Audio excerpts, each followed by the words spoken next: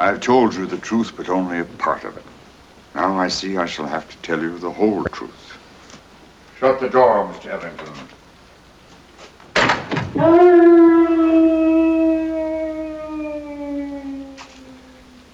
Then you do hear it. As I have heard it every hour of every day for 5 long years.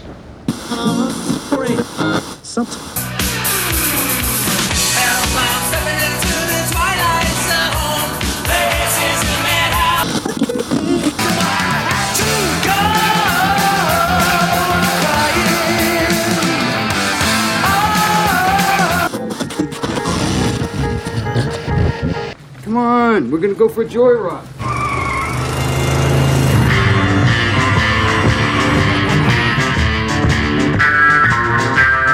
You've just made a wrong turn heading south onto strange highways.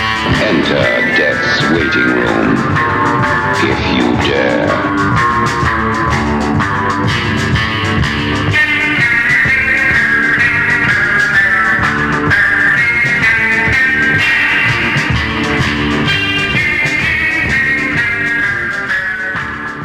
And welcome back to Strange Highways. I am Paul.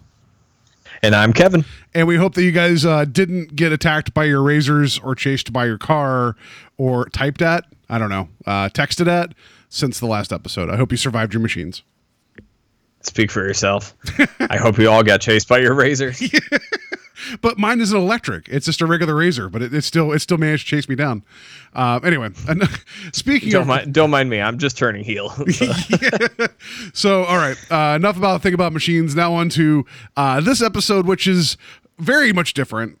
Season 2, Episode 5, The Howling Man. Air date November 4th, 1960. Number one song, which I don't know why I thought we were going to miss this, but it saved the last dance for me, The Drifters. I love The Drifters. I'm so happy that this is showing up. Number one film, The Alamo, the true story about how there is a basement in which there is a bicycle in it. Yes. And this is also the day Kathy Griffin was born. So yeah, there you go. That's all I got. So I on this That's the only famous birthday I could find for that. That's funny. It seems like it wouldn't be the Twilight Zone in the 60s to not talk about the Kennedy Nixon the whole presidential election cycle. So on this day, as John F. Kennedy arrived at Chicago Stadium for a pre-election rally, Jamie Cruz Alejandro forced his way through the crowd to get as close as he could to Kennedy's open convertible, then fought with police after running from them. He was found to be carrying a loaded 25 caliber pistol. Moments later, the Reverend Israel Dabney was caught attempting to carry a .38 revolver into the Coliseum. Both men said that they were carrying the weapons for self-defense and were later released. How times have changed. You know, it's just like, that's just for defense, but you really want to get close to the president? Yeah, so I thought that was just a weird foreboding about what we know was going to happen later. Yeah, well, maybe they were both the devil. maybe we'll get there. I mean, I know that's a bit of I guess we're giving up the ghost here a little bit early, but we'll get there. No, I said maybe. You know what? You're right. We don't know until we get there. So yeah, let's just get into cast and crew because I got nothing else. Yep. All right. So this episode was directed by our friend Douglas Hayes yet again.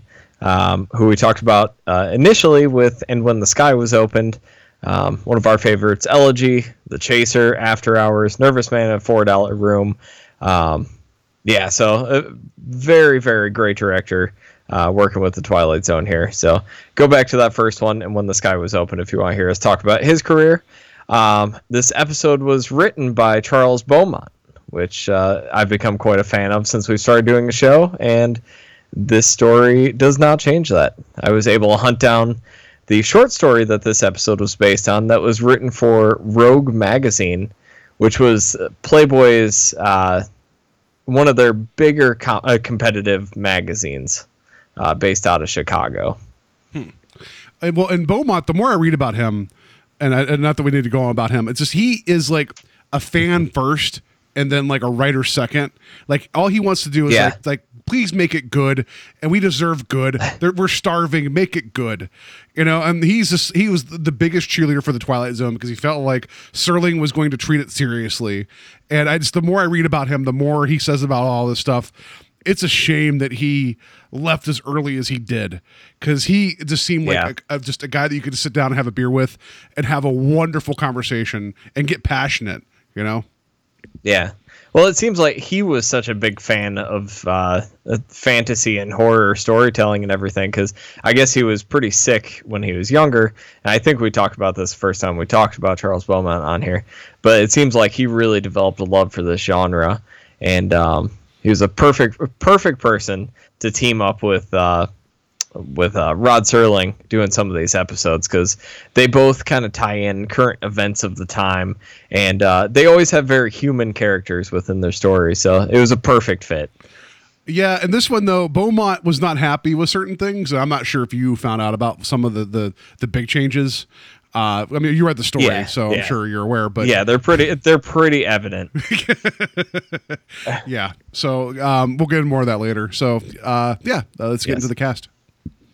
Yep, cast. We got the incomparable John Carradine as Brother Jerome, and this was the only Twilight Zone episode he was with the original series. He was in one other episode in the 1985 series, and he was in an episode of Night Gallery. But John Carradine, mostly known for his horror work. That's what I've initially grown up watching his stuff. But he was part of John Ford's stable of actors that worked on most of those westerns that he did. He was one of the regulars that kept coming back. Are you terribly familiar with John Carradine? A little bit. I mean, I saw it, like, when I looked through his filmography, I was like, I've seen Stagecoach, which, I mean, surprising. It's a Western I've seen, Yeah. There's not many, that was my goal this year. But anyway, that's neither here nor there. And I know that, like, it's a famous, like, Hollywood family. So I wasn't as familiar with him as I was, like, his son. Yeah. Well, a few recommendations I'll give people.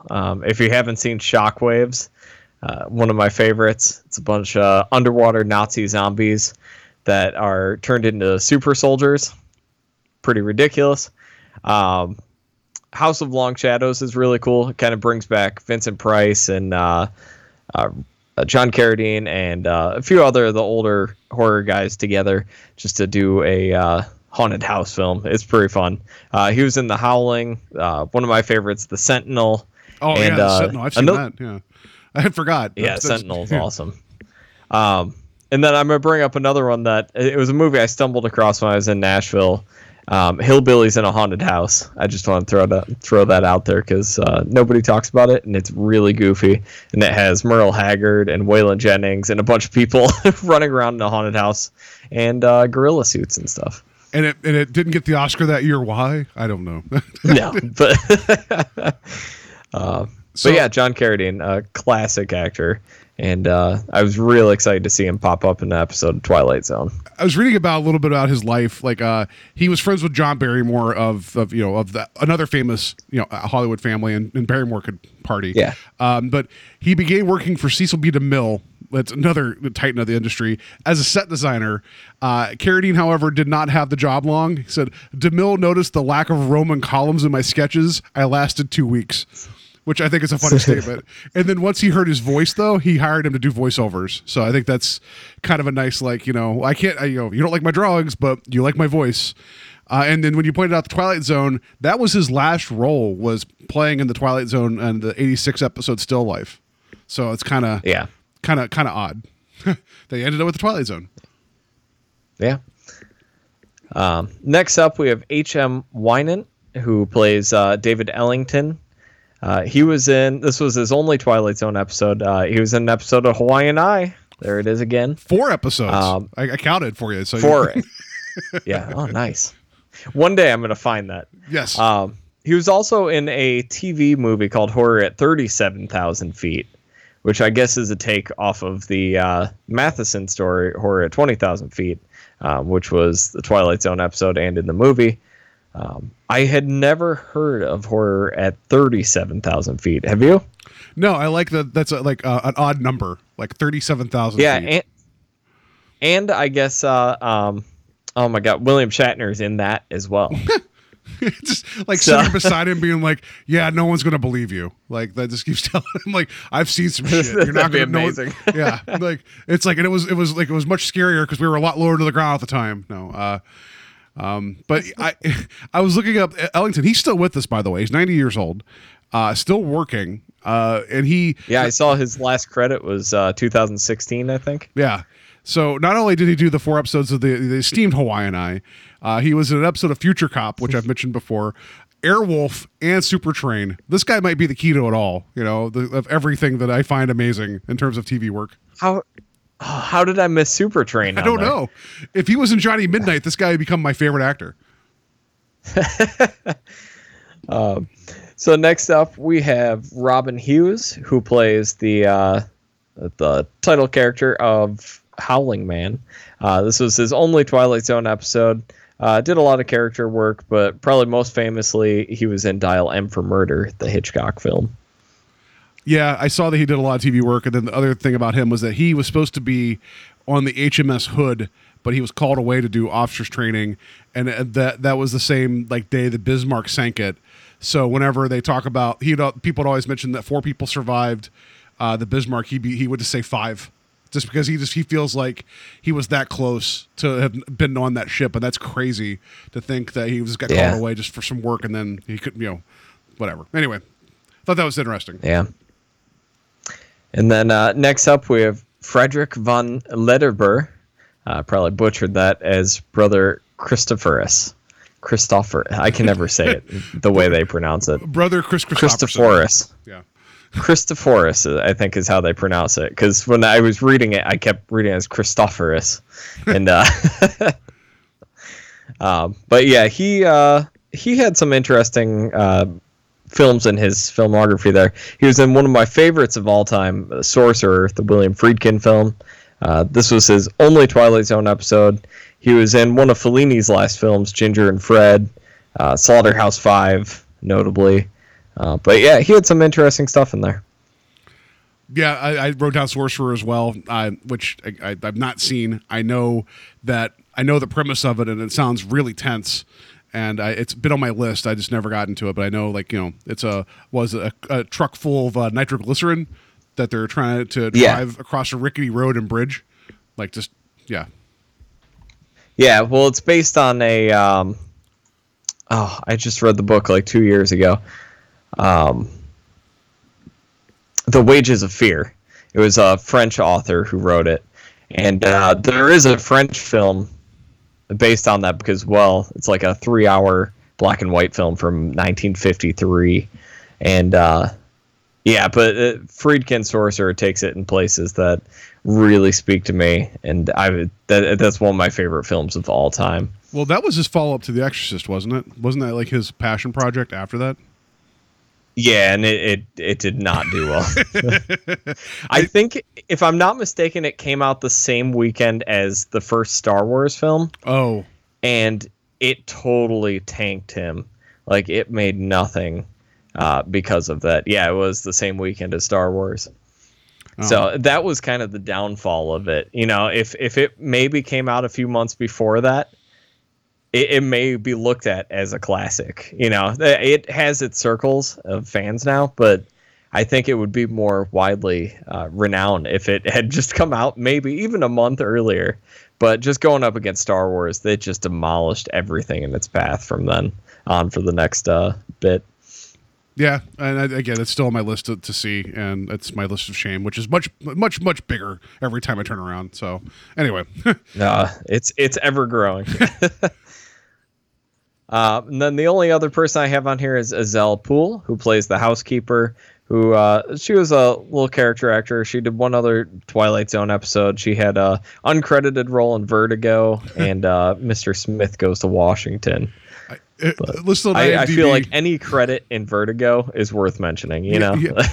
Her Vertigo one credit of the best is films of all time. Older Mistaken Identity, and I think that's a great credit. They just have it listed as that IMDb, so I had to make a note. So you're right. Anybody in Vertigo, it needs to be noted. Yeah. So that is it. That is every single person in this episode. All right. So let's Shirley take it away. The prostrate form of Mr. David Ellington, scholar, seeker of truth, and regrettably finder of truth. A man who will shortly arise from his exhaustion to confront a problem that has tormented mankind since the beginning of time. A man who knocked on a door seeking sanctuary and found instead the outer edges of the Twilight Zone. So I just need to say from the get-go, I'm very disappointed with the way Serling showed up in this episode versus like what we've had for the first part of the season. They've been inventive, and here he just kind of just pops into like frame, like just a quick jump cut, and he's there. Yeah, I don't know what else you would do with this. This episode isn't too flashy until close to the end there. But even then, it's not, I don't know. Like, I don't know how else you would do it other than just fading him in. I was hoping he was dressed as one of the shepherds and he could just pull the wig off and then start talking to the audience. That would have been amazing. Like, he lights a cigarette off of, like, you know, Christoph's like lamp and starts talking. That would have just been the greatest thing ever. But I guess I'm just hoping too much for the Twilight Zone to pull a sight gag like that. Yeah, I was going to say, you just talked about how writers trusted him to take their work seriously. And then you're hoping for a sight gag in the beginning of this a serious episode. I was hoping for a Gene Parmesan moment. Like, it's me right here the entire time. No, but you're right. Like, I don't know how else they could have cut away to him like with like one of the open castle windows behind him with lightning flashing or something. I don't know, but it just felt very like, well, he's here now. And versus like you had the television last week, and then like I don't know. It just for Douglas Hayes being very inventive with all the things he's done so far, that felt a little off comparing like what else he's done. But this rest of this episode visually is really interesting. Yeah, well, and considering what Douglas Hayes brought to this episode as far as shots and everything, because a lot of it is handheld, a lot of it the camera is tilting back and forth the whole time, making it's almost dreamlike. And I think we talked about that on some of his other episodes, but this one really, really goes for it. So I guess you are right. It's kind of strange, and especially with some of the effects later on the episode, the fact that they just went with something that simple is kind of surprising. Yeah, I mean, it's not that's not going to sink the episode for me, but like when I was watching it the second time, I'm like, wait, that's really pedestrian especially for the what they pull later, you know. Which we'll get to that when we get there. For whatever problems I might have with this episode, the visual impact at the end is not it, you know. And everything we've read about Hayes and seen so far, like he would always take a challenge and face it head on and try to find a really interesting way out of it. And I respect that. And in this, there's some challenging moments. It just felt like that was not that he had to come like top himself with a Serling appearance, but of all the things, that felt kind of weak. Also, he may not have had say on how Serling was edited into the episode. That's fair. So that could have been something done after the fact, after he wasn't even there. But I don't know. This is neither here nor there. Sorry. Serling is there, and he gives the narration. Yes. So I guess we'll jump into the plot here. So we catch up. It is quote unquote modern day, and we meet David Ellington, who is basically telling you I'm going to tell you a story, and you're not going to believe me, but I'm going to tell you it, and you have to believe me. And we go get a flashback to this abbey, and they don't really give a place, I don't think. It's just Europe in general. In the short story, it's Germany. So we get a flashback. It's a rainy, thunderstorming night. There's lightning everywhere, and it's almost like a castle. And Ellington runs up to the front door, and he's kind of out of it, and he's knocking on the door, and he seems very panicked. So answering the door, I believe, is Christophorus, who asks him what's going on, and he's like, "Oh, I'm stuck out here in the rain. I'm lost. I'm not feeling well. You have to let me in." Yeah, and Christophorus is like, "I'm sorry, no, like we're good. I'm sorry that you don't feel well. I can't let you in." It was like pretty much like, you know, like that's it. Nope, we're done. And, yeah. So he finally sorry, I'm trying to figure out where I am here. Christophorus ends up taking him to meet brother Jerome, who is played by John Carradine. And Jerome tells him, no, we can't help you. The same thing. You have to leave. And he leaves him and ends up collapsing on the floor. And that's where we get to see some of these great shots that Douglas Hayes has set up with the camera going back and forth. And really kind of setting up, is this reality or not, you know? Well, and I think the short story goes to some of those places that this episode doesn't necessarily go to with, is this reality? Well, even that first shot of him walking into like the vestibule, or what we would call it, like the lobby of this place, as David's walking forward with Christopherson, like as they're walking up, like towards the end of the place, the camera's tilting and tilting and tilting, where it's almost like he's walking against like this crazy angle, and it's like it doesn't. Physically watching it, you feel uncomfortable because you expect them to like fall out of the frame. That's how sharp the angle is. And the rest of the episode, they take these chances where it's one thing to do a Dutch angle. It's another thing to almost turn the camera upside down, it feels, as you're getting these shots. Very interesting. Yeah, and then go in the opposite direction with the shot. You know, It's not like it goes to one angle and then sticks there. It goes like back and forth in certain scenes. It's It was almost making me sick watching on a big screen TV. Yeah, like my wife was like, she's like, that was starting to make me a little seasick as she was watching it. And I was reading about it. It actually took 2 camera operators to pull those moves off. So it was actually really complicated back then, and they had to be, you know, really well choreographed. So respect for bringing, because anytime David was feeling like unwell or questioning what was going on, the camera just started moving. You know, and it kind of gave you, as you said, that kind of unmooring of reality, and it really sold it. Yeah. So this is one of the things, they do a great job setting up this episode. They jump right into it. There's a lot of expansion of some of these ideas of how he got to Europe and everything in the short story.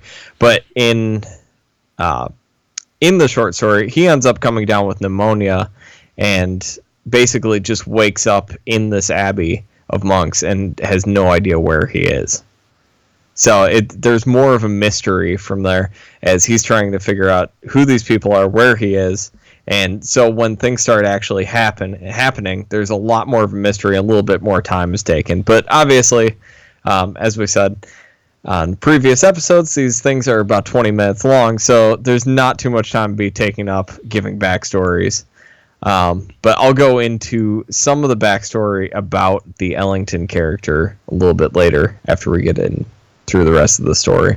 Yeah, I feel like they could have taken a little bit out of the one speech that Brother Jerome gave towards the end, that big 10-minute speech, it felt like. I'm sure they could have taken some time out of that and applied it elsewhere in the episode. That was almost line for line from the story, too. Oh, wow. So maybe that was one of Beaumont's favorite parts or something. Maybe some of his favorite lines of dialogue. So he was like, we got to keep this in. You got to keep this one in. Well, so I like that Brother Jerome, even though he has these weird kind of rules and says, you know, you can't be here, you can't do this. He doesn't seem unhinged, you know, and if you look at his desk when you first walk into his like office, it seems like very much like a business desk, even though he's dressed like a shepherd with a crook staff. It's like he's very like he even says like it's a matter of perspective when he's talking to David about what's going on. So you don't get the idea of like crazy prophet. You just get the idea that, wow, they have their own rules here, but there isn't, I didn't get the sense of like lunacy, you know? So that which you could have easily tilted into point. That. Yeah, that's fair. Yeah, not at this point.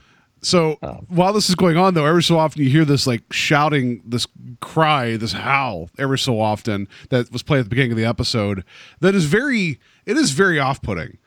And the people around are acting like they don't hear it, you know. So David's wondering if like he's the one that's hearing this loud howling noise, and everyone's like, I don't know what you're talking about, which, you know, that would bother me if I heard that noise.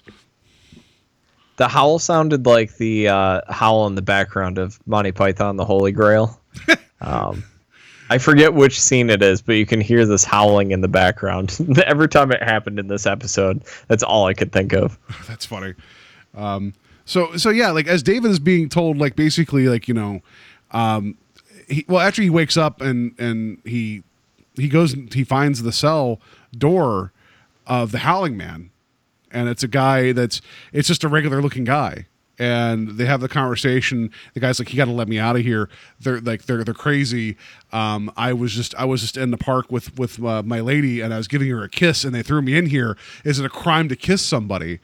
And David's like, I don't agree that you should be in there, but I don't know everything yet.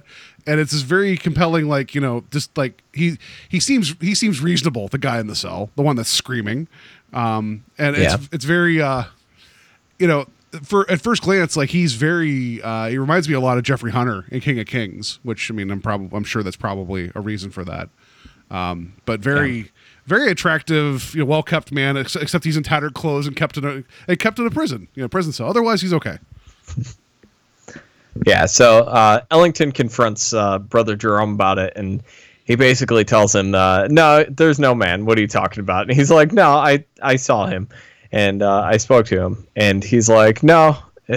So he tells him he's going to go involve the authorities. He's going to go talk to the police. And Jerome finally tells him, like, okay, the man in the cell is not a man. It is the devil himself. So he said that he captured him and he's been holding him prisoner in there, and then he brings up the fact that there has been peace around the world and there's been no wars for a while. And it is worth mentioning that the story, the flashback, takes place after World War I. Yeah. So it's interesting because, like, for the first part, like, Brother Jerome, he keeps saying there's no man. And it's like, you're not helping David understand what's going on by just, like, basically saying, I don't know what you're talking about, wink. That's how that kind of felt. It's like, you gotta address this more directly. And eventually, whenever he says, like, are you gonna go really? He's like, would you really go to the police? And David's like, yeah. Would you? And he's like, all right, I guess I'll tell you. Like, that didn't take much to convince him. I like the fact that he is telling him the truth, though, when he's like, there's no man in there. There's no man being held here. And he's like, all right, well, that's not the whole truth. There is no man in there, but it's the devil. Yeah, and there was I like that little play on word where he's like, I'm not lying. There's a great quote where he says, honest men make terrible liars, or something, talking to him. I thought that was a fun little quote. But I like that the whole reveal of the devil was right by the chapter break. So he's like, it's the devil. And you hear this loud music, then it fades to black. And then immediately after that, it fades back in. He's like, as I said, it's the devil. Like, it was kind of like they waited for 3 minutes and stared at each other while the commercials played and be like, by the way, it was the devil. Well, I love anything that has conveniently placed thunder and lightning. Yes. And especially with this set and everything, it's such a, like, classic Hollywood Gothic set, like, castle. And just every time there was some sort of reveal or something kind of terrifying said, thunder and lightning, Yeah. It was always a sucker for that. I guess they wanted to do this more in, like, the vein of, like, the 30s horror films. And you could speak more to that than I would, in terms of, like, it had that kind of theatrical kind of view to it, like that very I don't know, like, it is a castle. You have secret men speaking of secret things, and it's just all like, you cannot know the truth type of thing, and that felt very much like a throwback to earlier horror. Yeah. I think they nailed it. Like, I honestly think that the look of this fits right in with those. And again, I think the stories that Beaumont was really interested were those stories from that time. So he was able to kind of put a modern twist on those classic horror movie tropes from the 30s and 40s, which I think is really interesting. And I think a lot of the themes that he presents in the story are things we won't see until later in horror. And I was really impressed, yet again, impressed with Beaumont. And he is one of these literary figures in horror that I don't think gets the respect he deserves. Yeah, well, like, in the conversation that Jerome has with David is saying, hey, we caught him. like there's all this, like, the war was going on. There's not been war since. And then David's like, yeah, but there's been suffering and heartache. And Jerome's like, that's, man is meant to deal with these hardships, but not like to the degree that the devil, like basically he brings his machines and the violence and all of this. It's like, he almost views like the day to day as like, that's what makes you, that is the struggle as being human, but then the devil just makes things way worse. So if we keep him at bay, then we keep like the big sinning out. And that's a very abstract concept, but it's interesting. Yeah. So you talked about Brother Jerome not seeming crazy. So when he's trying to convince Ellington that it is in fact the devil that he's imprisoned in this chamber, David comes up with this great question. He's like, if that is the devil, how do you keep him behind just a plain wooden door like that? And he starts screaming about his his staff of truth and waving it up in the air. And that's the moment where I think it plays with your expectations, where it kind of gives you that feeling of like, oh, maybe these monks are insane. Yeah. I had my notes here. I was like, yeah, I'd say I'd believe him too if that means I get to leave. Like it's kind of like, do you believe me? Yeah. Yes, sure, I believe you. Staff of power, love the long coat, gotta go. Yeah, and the actor that plays Ellington, the way he says like, yeah, I believe you, like perfect delivery on that. So later on, after he ends up leaving Brother Jerome's room, he's walking by the Howling Man again in the cell, and he's like, oh, they told you more lies, didn't they? And he's like, you have to free me from this. And I think Christophorus pops back up and takes him back to his cell. He's like, don't talk to him, Well, so like Jerome says, go directly to your room when you leave here, and then 3 steps later he's in front of like the Howling Man. It's like, yeah, you could have had an escort there, or you could have walked him to the room yourself. That's also an option too, Brother Jerome. I don't know about that, but I thought it was funny. It's like, it's the honor system. You won't go near the devil, will you? And he's like, no, I won't do that. Like, but Christophorus was there, and he's like, we had Jerome felt like you may have gotten lost, and it leads him to his cell anyway. So it's That's like true. They should have just escorted him to begin with, right?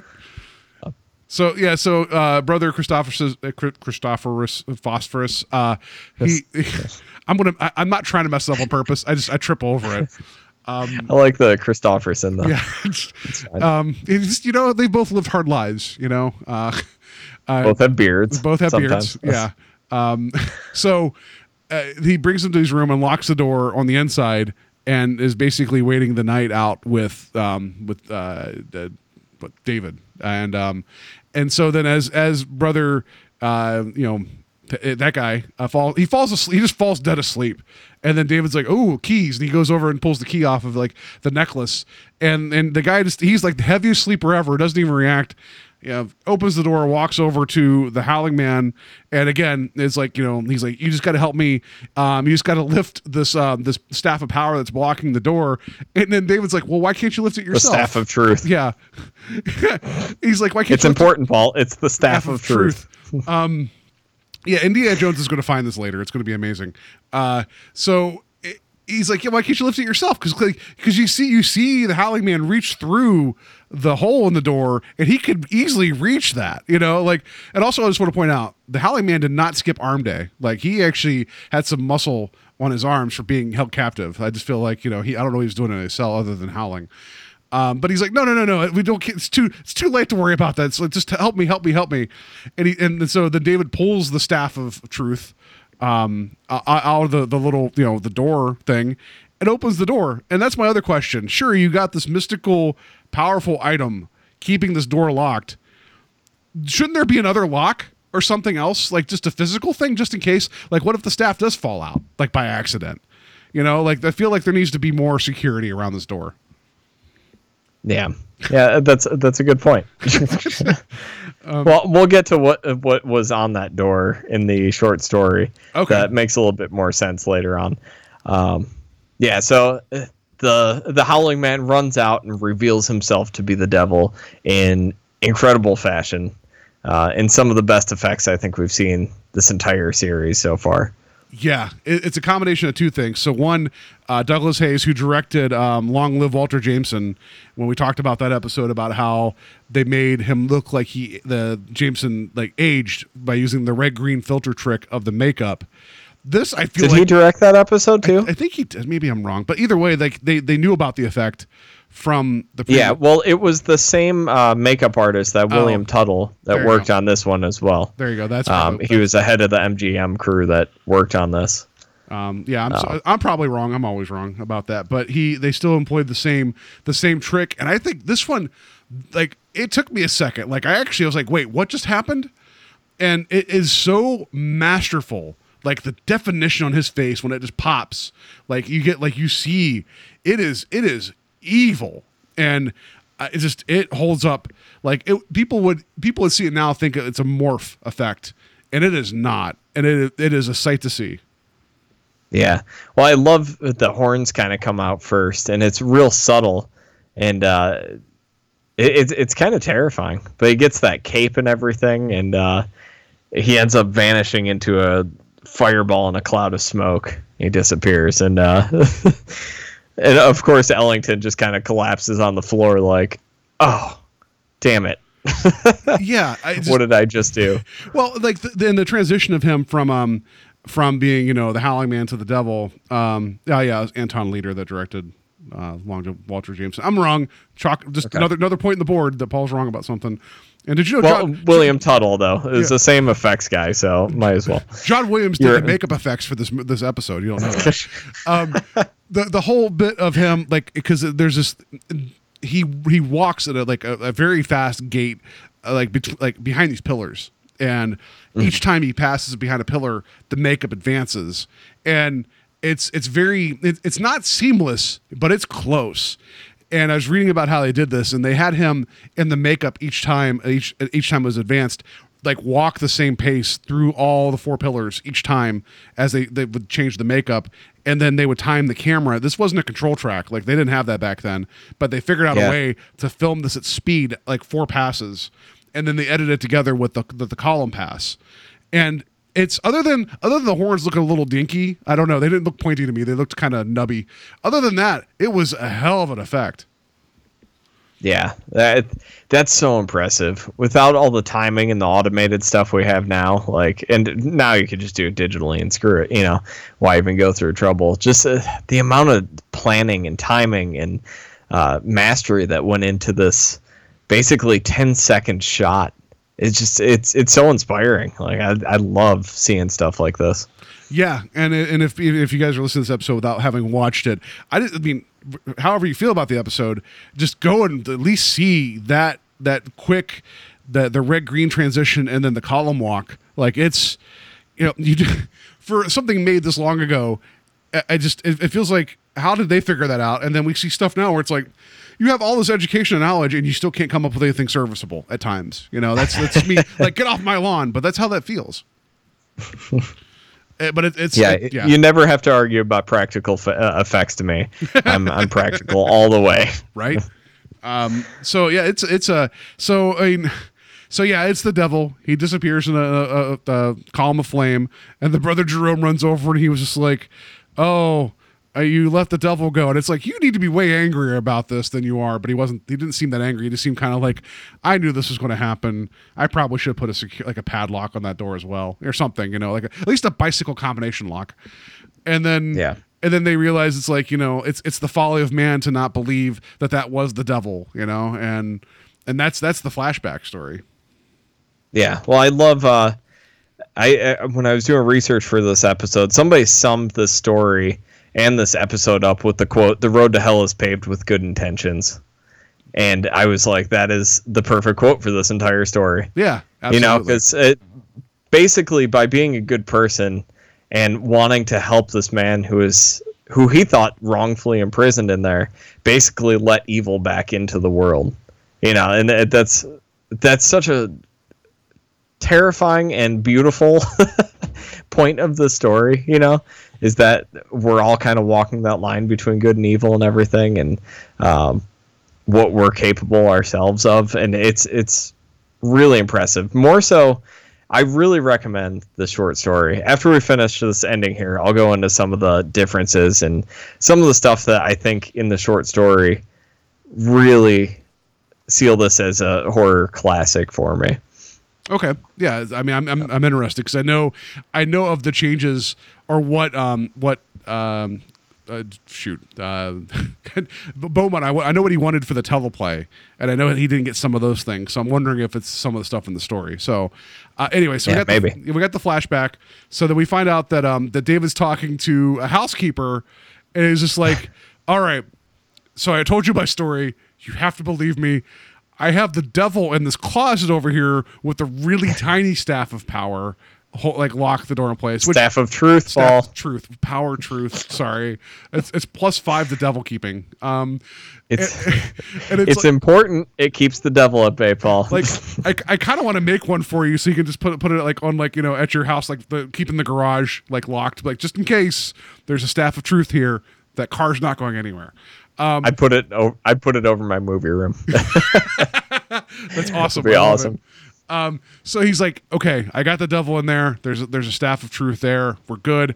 I'm going to go take him back to Brother Jerome. So I got to make arrangements. And he tells the housekeeper, do not open that door. Like he just spent like 20 minutes telling her why not to open that door. And then he leaves. And he's like, before he leaves, he's like, well, there's some howling. And he's like, he's like, I could deal with that. You could deal with that too. And he's a little on edge too. And he leaves. And then the first goddamn thing she does is walk over and take the staff of truth off the hinges and opens the door. It's like the one thing, like the one thing I told you not to do, you did it immediately as I walked out the door. Yeah. Well, I mean, it's the folly of man, right? Not going to believe anyone else.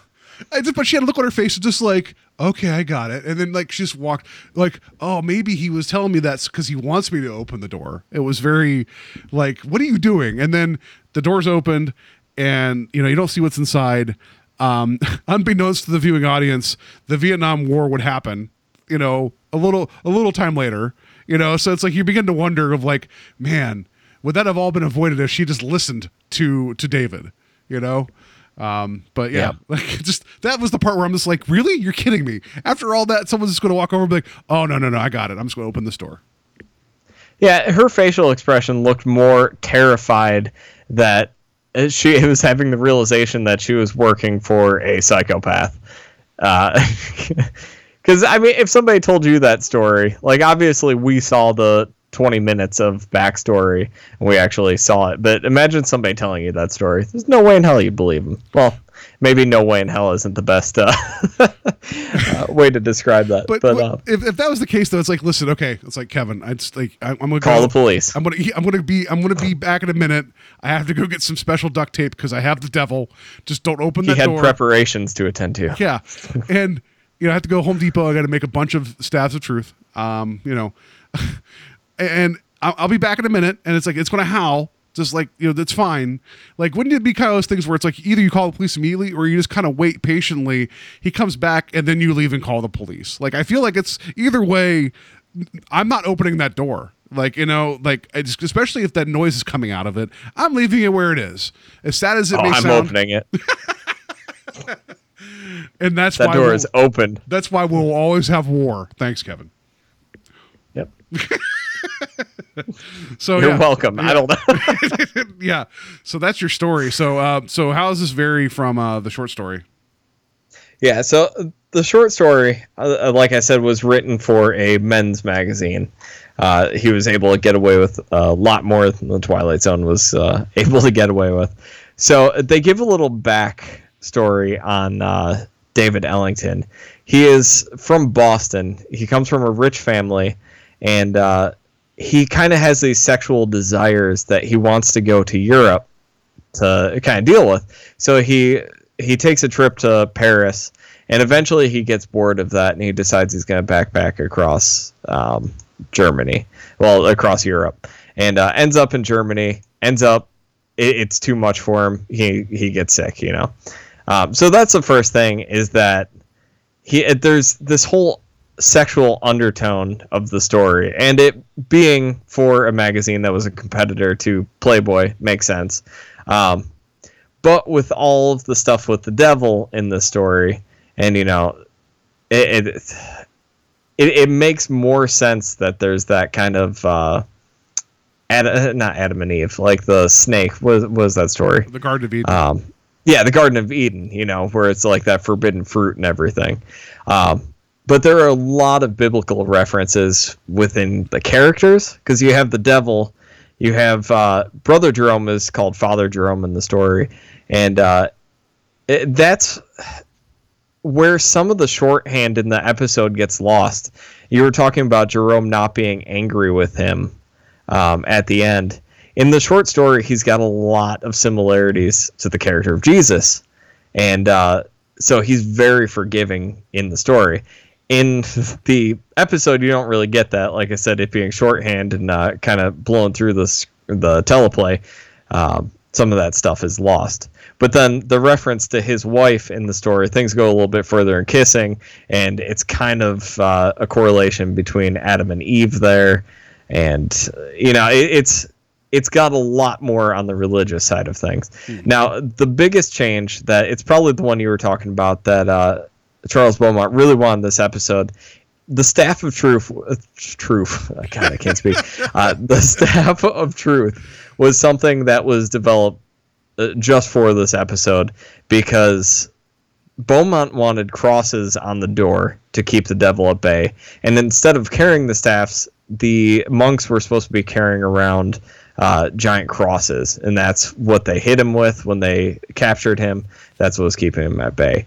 But the producers and Serling, I believe, all thought that maybe that was a little bit too negative of a picture on the church, and that it would cause a lot of backlash from viewers. So they ended up coming up with the Staff of Truth thing. And I think if there would have been a cross on the door, and you would have gotten that stronger religious iconography in this episode, that this would have been a way stronger visual representation of the story. I agree. Absolutely. And I know, like, the idea, because the cross is supposed to be lying across the doorway like the staff was, and that would be a very striking image of the cross. Oh, it'd be so strong. Yeah. So, I mean, and also, like, they changed some of, like you said, it was supposed to be father, and it changed it to brother. Like, the whole thing was like, listen, if we make this identify with any one particular religion, we're going to have problems. So, I can see where they're coming from. Like, that's fine. Like, you still get the struggle. Well, and the biggest change is obviously the ending. In the short story, he has a massive amount of guilt as he's watching World War II take place. He basically, when he sees a picture of Hitler in the newspapers, he recognizes him as being the devil. And I think that is so much stronger. But he gets a postcard from Father Jerome in the story after World War II that basically tells him that he has captured the devil once again, and that peace has been restored to the earth. But this ending leaves so much up to interpretation. I'm not very religious, so I appreciate that. So you can kind of take it any way you want. You can kind of have it as, oh, he had pneumonia, he was having fever dreams. None of it was real. You can take it as, well, he's not actually the devil. He was just led by suggestion to that this guy was actually the devil, Or you can take it as this guy was the devil and he was responsible for all the wars. I really enjoy that. I like that kind of ending that's left up to your upbringing, your beliefs. It kind of not harken back, but have you ever seen the movie Martyrs? Oh, that's the French film. No, I've not. Yeah, it's got kind of a similar end where you can take it multiple ways based on your beliefs in religion and afterlife and everything. And it's one of my favorite endings. And when I was reading the short story, it gave me that same feel where it was like, I'm not religious. I'm going to take this as it's not the devil. It's just he was led by suggestion by these crazy monks and this crazy guy that was locked in a cell, like everyone was insane. And, the postcard, give or take if that was real or not. But in the episode, it's pretty set in stone that it was the devil in that room, and, which is fun. And I always appreciate the devil being on screen in some form. But this short story is so strong. And, I've talked about, I'm so grateful for the show to really introducing me to Charles Beaumont. But I really, really enjoyed the short story, and I recommend if anyone can track it down. It's kind of hard to get a hold of. The compilation of the short stories, the paperback that this is in, has been out of print for a while. I think the cheapest copy of the little paperback I found was like $30 or $40. But there is an audiobook that you can find on Audible that has the story in it. So I recommend hunting it down. And I recommend checking out all of Charles Beaumont stuff because everything I've read and listened to, I've been blown away. So that's my piece. No, there was one other change in the episode so Beaumont he did not want the big devil reveal like you're kind of speaking to the story. He wrote it originally. I'm sorry, go ahead. Yeah, well, in the story that I left that out. He is described as being too terrible to. I wrote it down because it was important. Yeah, he was described as a man past death and a face that cannot be described. And he talks about like his long claw-like nails grabbing him through the bars of the door and everything. So when he escapes, like he already looks evil. So there was no transformation. He just kind of vanishes. So what was supposed to happen in the teleplay that Beaumont wanted was that the cell's opened, the Howling Man runs free, and then as he's running towards like a fence or like a wall to get over, David, has like a second thought and is like, maybe I regret this decision. I don't know. And as he goes reaching for the Howling Man, just out of so the whole, he's out of view except for you see a cloven hoof that he reaches for and it gets pulled away over the top of the wall and then he's gone. And Beaumont wanted that as more of kind of like, that is the devil, but you also leave a lot to the imagination. I get why, this is a Friday night show that is anthology sci-fi horror. You got to show the devil, So I kind of agree with Beaumont. I would have liked that aesthetically better, but I guess I can agree with you as well that you kind of have to show it. Yeah, I mean, I also agree. And we got that awesome effect too, so that's also worth it. I do like ambiguous endings in that sense, more of like, we think he's more responsible for the atrocities of war, and then he's gone now. What's going to happen next? That's interesting to me, and it reminds me just real quick. There's a book I may have even mentioned on the show before. It's called Good Omens. It's being actually made into a TV series now, which makes me really happy. It's a Neil Gaiman and Terry Pratchett wrote a comedy about the end of the world, like the Book of Revelations, and it's one of the few books I've read over and over and over again. And the four horsemen of the apocalypse show up early. They're summoned early. There's a whole mistake. It's very British.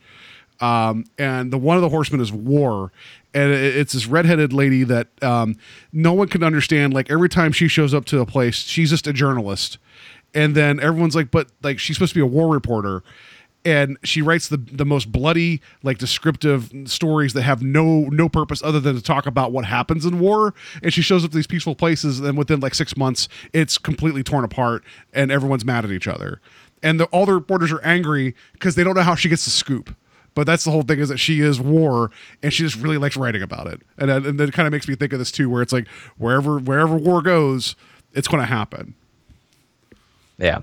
It's too bad nobody had a staff of truth in Good Omens. Oh, but if people like entertaining, well-written comedy about the apocalypse, I definitely check it out. That's my piece. That's all I got about that. So, So I feel like there's a lot we talked about here about the devil. I'm sure the devil as a presence is something that we're going to see again later on. Because how do you write one episode involving the devil in the Twilight Zone and not do another one later? I'm sure maybe not this devil, but there will be more that will show up later. There has to be, right? Yeah, I'm hoping so. Yeah. So, do you have anything else, notes about the episode? Oh man, I got like 4 pages of notes scribbled about the episode and about the short story. And if I came off as confused this entire episode, it's because I've immersed myself in this story for like 2 days, and I kind of forget where the TV show and the story ends at this point. But I think I kept everything pretty straight. Let me see if there's anything else. I love Carradine in this. Like I said, he plays that line very well of, like you said, almost businesslike and getting to the point of hysterics, especially with the Staff of Truth. David Ellington, his what is it, H.M. Wynant. I think he did an okay job. Didn't have too much to do with his character, but other than that, yeah, I love the short story. I think the episode is, it's good. I think it could have been better. Yeah, like I don't want to compare and contrast this to the previous episode because they're completely different animals. But again, I feel like tonally this episode got so much right, and it just something about it just didn't quite hit me. And then like the previous episode, there was a lot of great ideas, but it just wasn't put together. And I just feel like, and they were written by different people, different production order. But I feel like I'm looking at one and I see the other in terms of like, man, there's some really good, interesting ideas here, but they're not complete. Yeah.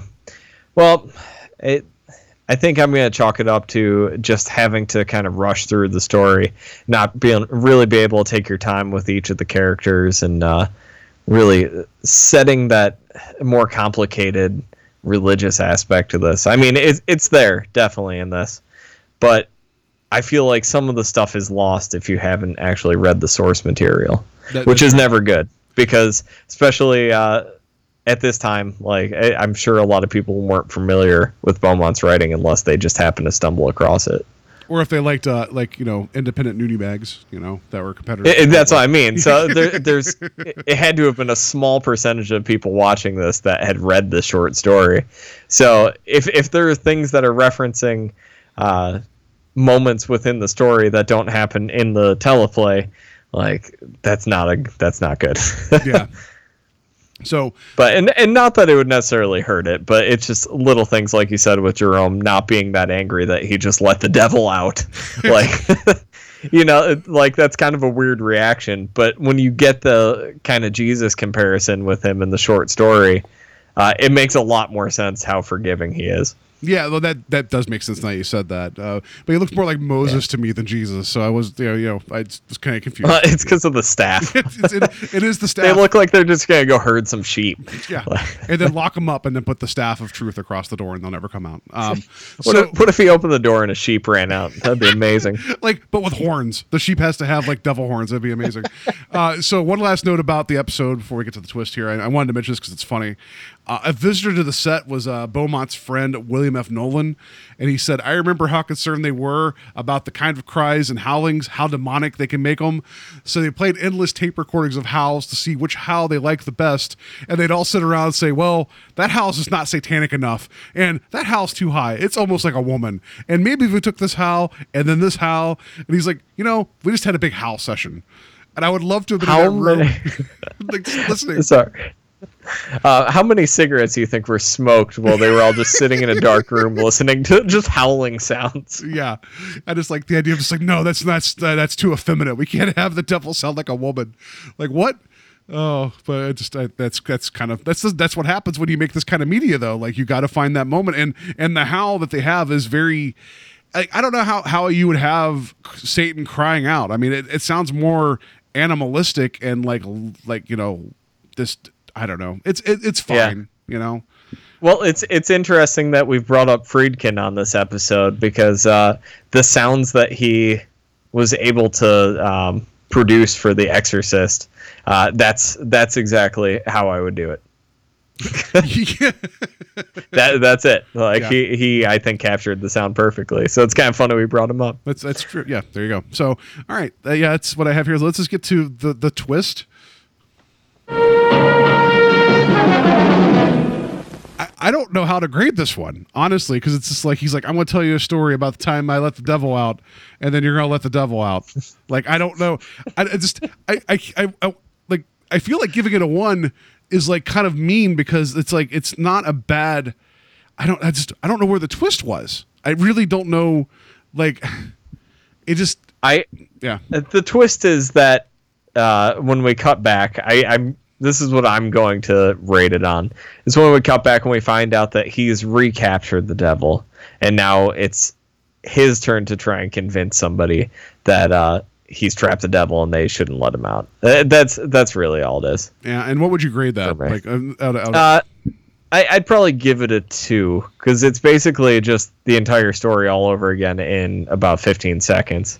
So it's nothing that's gonna really shock you at the end.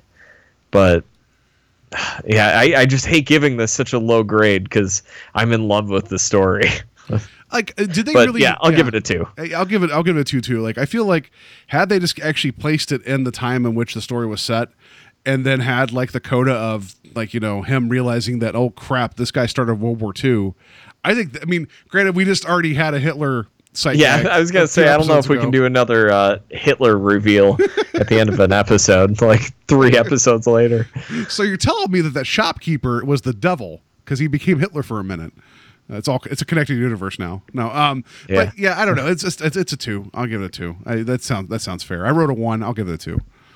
Yeah, I can't get over it. Just the way it's written about Hitler and him recognizing him in the newspapers is such a chilling moment.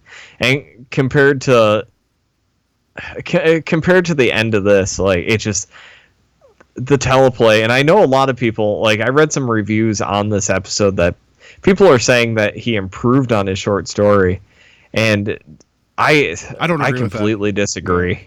I don't agree with it at all. I think the gist of the story is there, but other than the postcard reveal in the story, like, everything is almost perfect in it. So yeah, I think there are a few letdowns going into this episode. Yeah. So all right, that will put a pin in the Howling Man, and he will keep howling. So that's I don't know. I got nothing. So anyway, Kevin, how can people get a hold of us? You can find us on Facebook at Strange Highways. Join in the conversation on there. We do have a Tumblr going, which I still have not done anything with. That's the twist. There's nothing there. Yes. Yeah. Well, there is. There's a missized header picture on it. So at least we got the name, right? Yeah. You can email us at strangehighwayspodcast@gmail.com if you want to leave us a voicemail or voice memo and email. If you have any thoughts on this episode or any of the episodes we've covered, or just have a question for us, feel free to do so. Yeah. And then if you would rate and review us on iTunes, Stitcher, and Google Play, we are available on all those places, and those ratings and reviews would really help us out. Yeah, absolutely. So next week it's kind of a big deal. It is the episode Eye of the Beholder. This is one of the ones that everyone always talks about when it comes to iconic, like, top all-time Twilight Zone episodes. So this will be exciting. I will do my best here to I'm sorry, go ahead.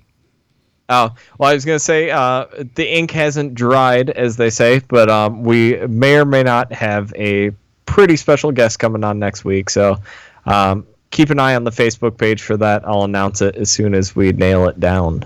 Yes. But I feel like we've set a precedent with some of these more famous episodes of having special guests on. So I'm going to try and keep it going for next week. I like it. So I'm going to do my best to read what Serling has to say, though I've received the wonderful feedback of, like, I need to do this more like Serling. I don't know if I can do that. I could try. So let me. So this is what Serling has to say about Eye of the Beholder. So excited. Yeah. Might have to stop recording and just try this 7 times. Not really. Next week, you will see the bandages unwrapped, and you'll get a good, close look at the face beneath them. It is an excursion into the odd and into the very, very different. Our play is called Eye of the Beholder, and it comes recommended. I hope we'll see you next week on The Twilight Zone. Thank you, and good night. Man, that was fantastic. It's what I don't know. I didn't first take. That was awesome. Yeah. I closed my eyes and I could see Serling.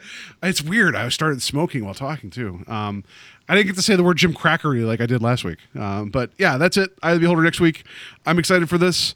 I know I've seen the episode. It's been such a long time though. I mean, not that I've forgotten like what it is, but this will be kind of nice to go through the process again. So I'm excited.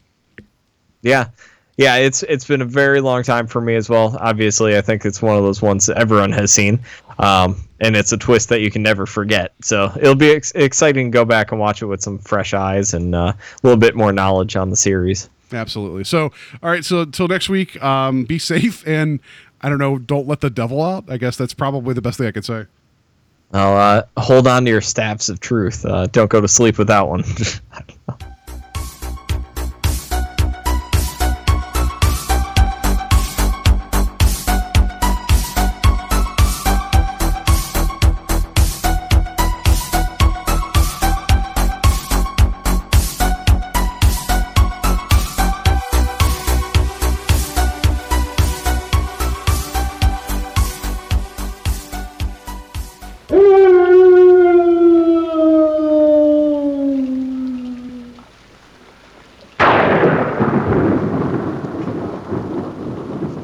Father Jerome will see you now.